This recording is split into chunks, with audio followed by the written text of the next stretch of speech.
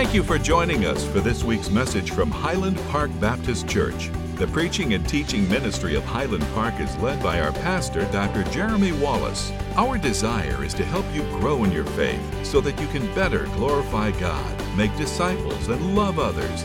To learn more, visit us at hpbc.church. Now, here's this week's message. This morning we're in 2 Corinthians. We're in 2 Corinthians chapter 5. So if you want to go ahead and turn there. In the back of your bulletin is an outline for you to follow along.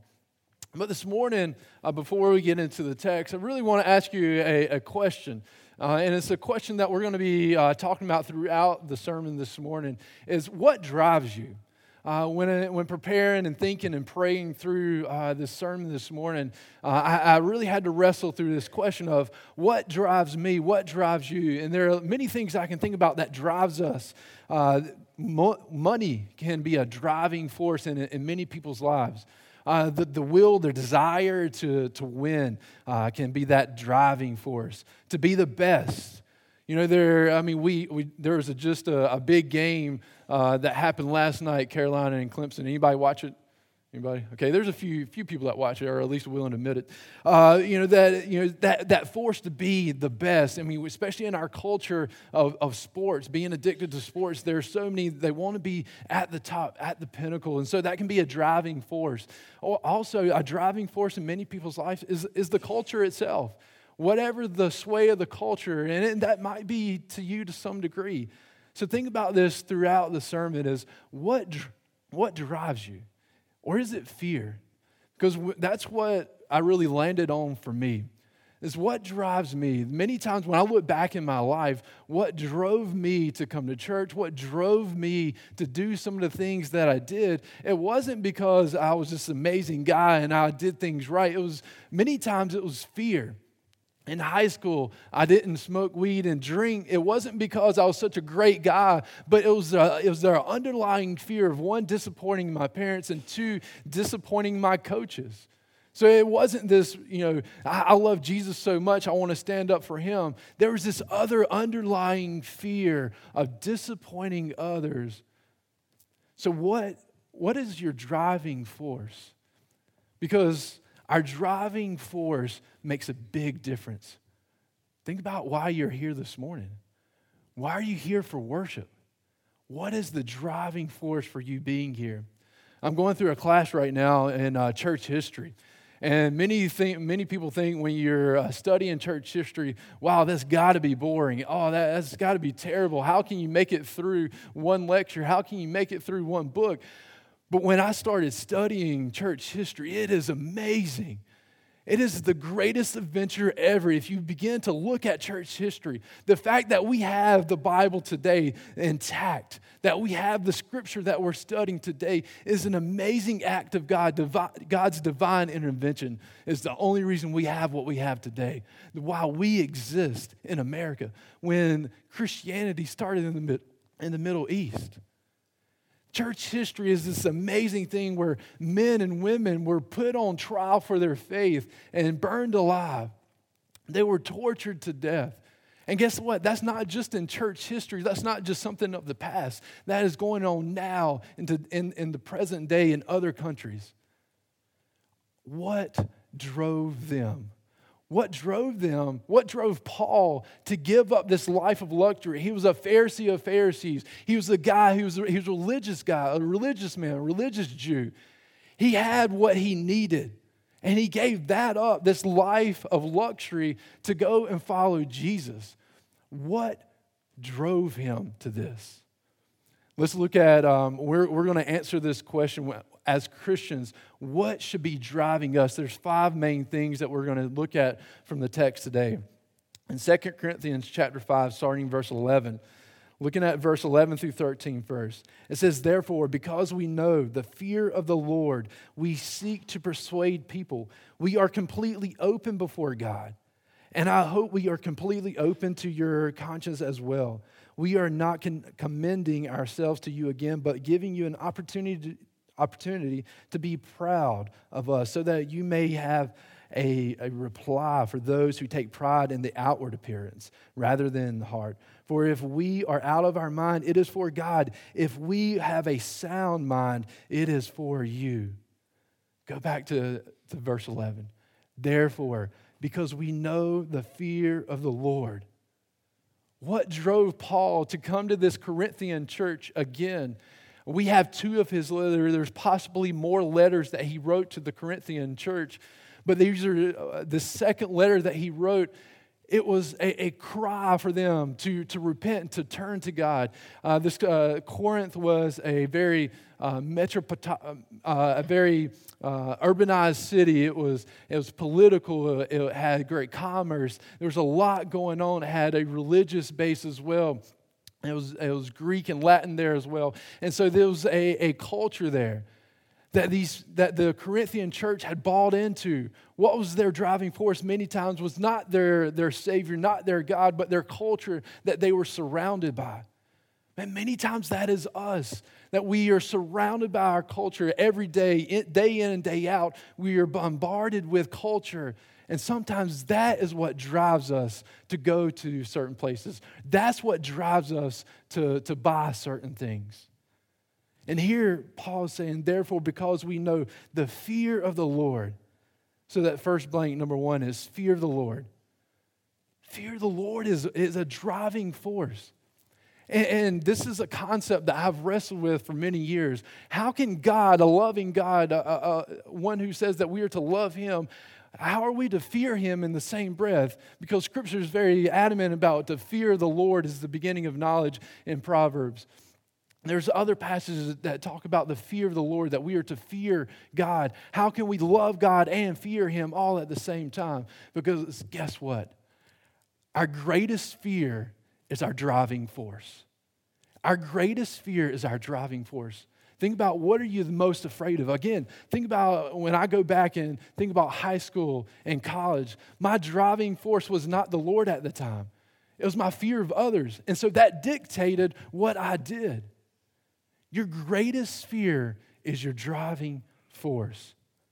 Do you fear the Lord? And this fear of the Lord is not debilitating. This fear of the Lord doesn't keep us paralyzed. But this fear of the Lord should be freeing. It should be releasing us to the masses, that we have so much courage because we fear God and no one else. We fear God, not any circumstances. There's nothing that can come in our way that we fear because we fear God and He's creator of all. See, this is why the fear of the Lord is so important for us as believers. Do we fear God? Do you fear Him? Is that a driving force in your life? Again, this is sometimes very troubling. It's troubling for us to think that we are to fear God, but yet we've always been taught that He is the God of love. Again, I go back to your greatest fear will drive you. And then it moves on into verse 14, and it says this: for Christ's love compels us, since we have reached this conclusion, if one died for all, then all died. He died for all, so that those who live should no longer live for themselves, but for the one who died for them and was raised. Christ's love. So what is another driving force for us as Christians? Christ's love is number two. I want you to look at, if you underline in your Bible, I'd really encourage you to underline that word compel. For Christ's love compels. This was really one of the driving forces for me to preach this passage, is this word compel, or compel. That it can also be translated as control, that Christ's love controls or compels, or is also this image of impel, that it runs through us. That the reason why we do what we do as believers is because the love of Christ, that He has loved us so much that it compels us to forgive others. It compels us to read the Scriptures. It compels us to help our neighbors in a time of need. That the love of Christ, it compels us, it controls us. It's this idea that you have died and Christ now lives. See, the love of Christ, it controls us. When we become a Christian, it is no longer about my wants. It's no longer about what makes me comfortable.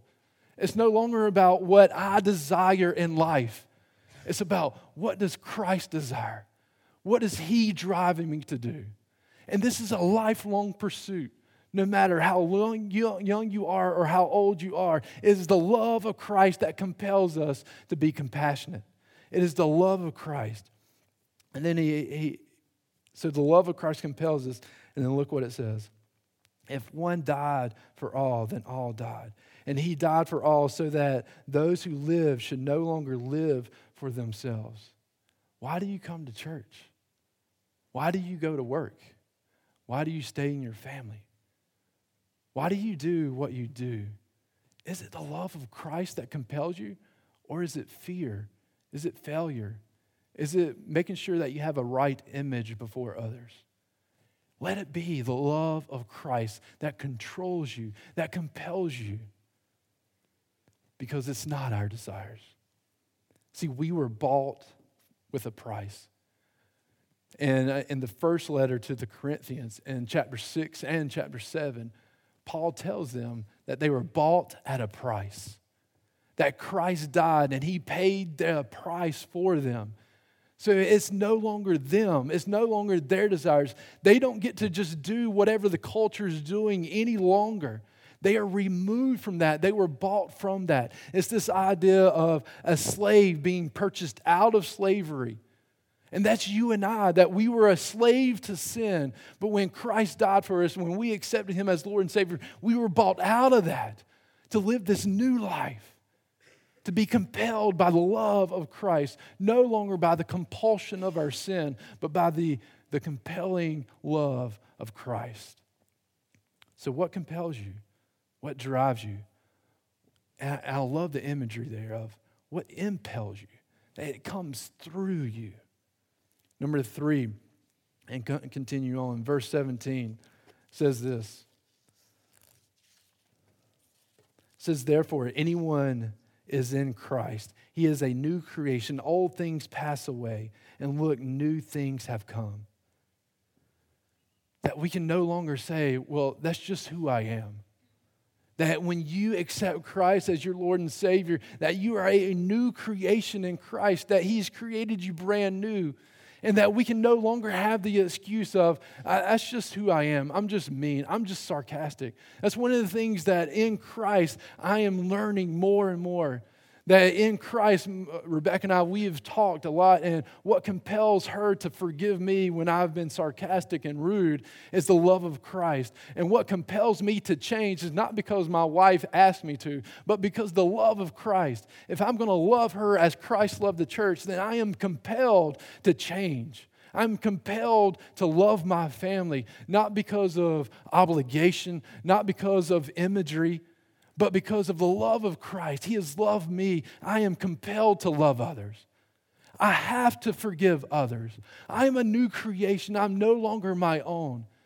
What drives you? What drives you? So you are a new creation. God has called us to great things. He's called you to great things. You are new. Number 4, it says your God-given responsibility. 18 through 20. It says, everything is from God, who reconciles us to Himself through Christ and gave us the ministry of reconciliation. This is huge here. That is, in Christ, God was reconciling the world to Himself, not counting their trespasses against them. And He has committed the message of reconciliation to us. Listen to this. Therefore, since we know that, therefore, we are ambassadors for Christ. That you and I are ambassadors for Christ, and you and I are representatives of Christ. Certain that God is appealing through us. We plead on Christ's behalf, be reconciled to God. Your God-given responsibility. That you and I are reconciled to Christ, not to just sit here. That we are called to greater things.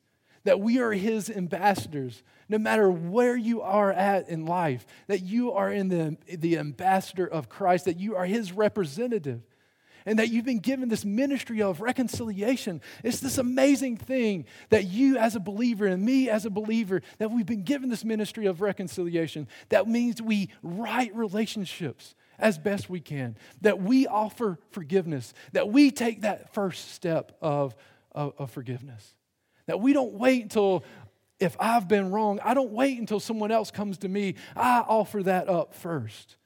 Because guess what? God has reconciled us to himself.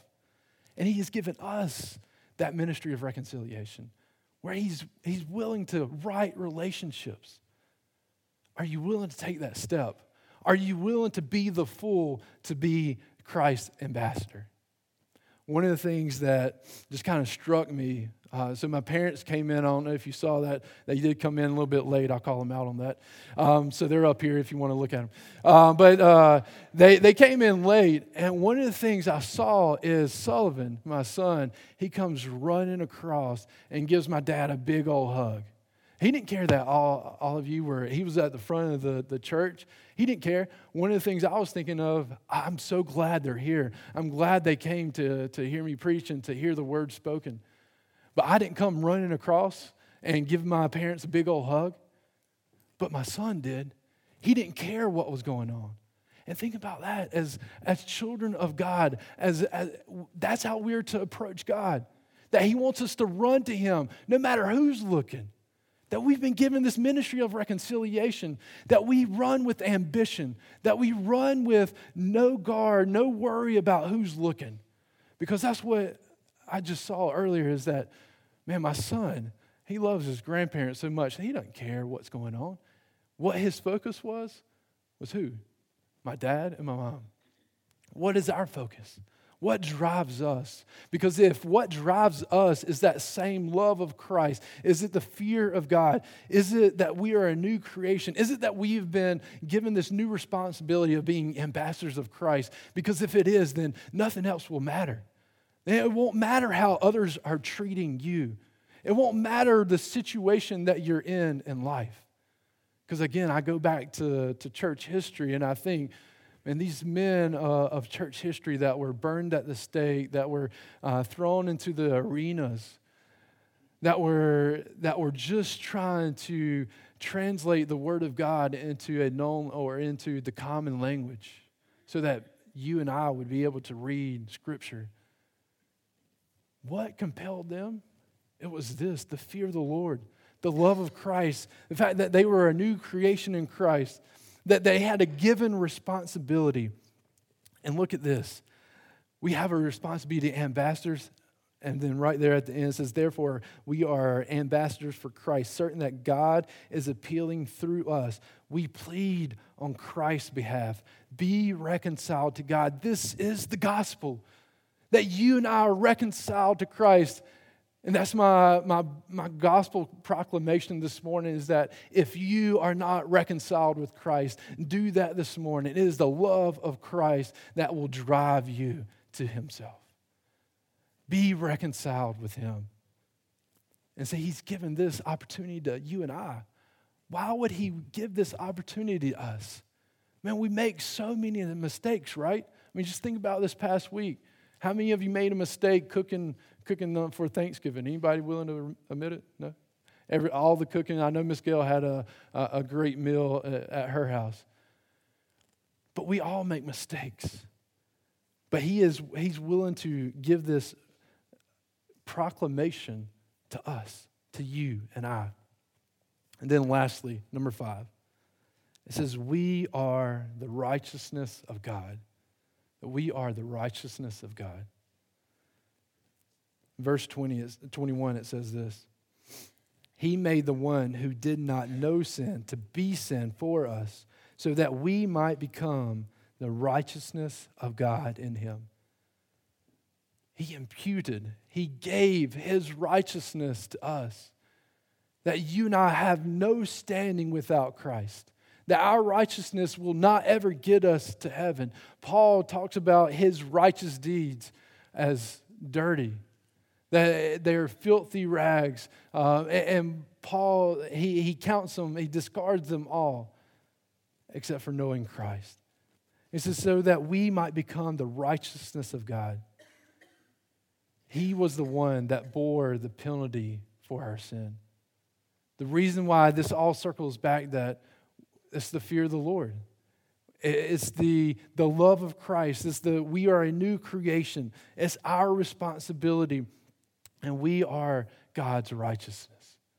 That's given to us by Jesus. How the song that we sang, that we can boldly approach God. We can boldly approach His throne. When we were singing that, I was thinking of this last part. The only reason why you and I can boldly approach God is not because of what you've done right or what I've done right. It's because of what Jesus did for us. And that He has given us His righteousness and taken our sin on His own. That He is this great exchange, as theologians call it. This exchange that He gave us His righteousness and He took our sin. Do you understand that? Do we see that this morning? Because this is a driving force. If we understand who we are in Christ, it will drive us to do amazing things, crazy things, things where this culture will say, you are crazy. Why would you stay with your husband? Why would you stay with your wife? Why would you take that child back into your home? Why would you go and love your neighbor? Why would you give up that boat, that vacation, so that you could give to someone else? Why would you do these crazy things? And it's because of the love of Christ. It's not because of a compulsion. It's not because of guilt. It's because we love Jesus so much and we know who we are in Him, that He has given us His righteousness so that we are right before God. As John Mark comes up and plays for us, we're going to close out. I want you to think through this last question. What drives you to do what you do? So let's bow and pray.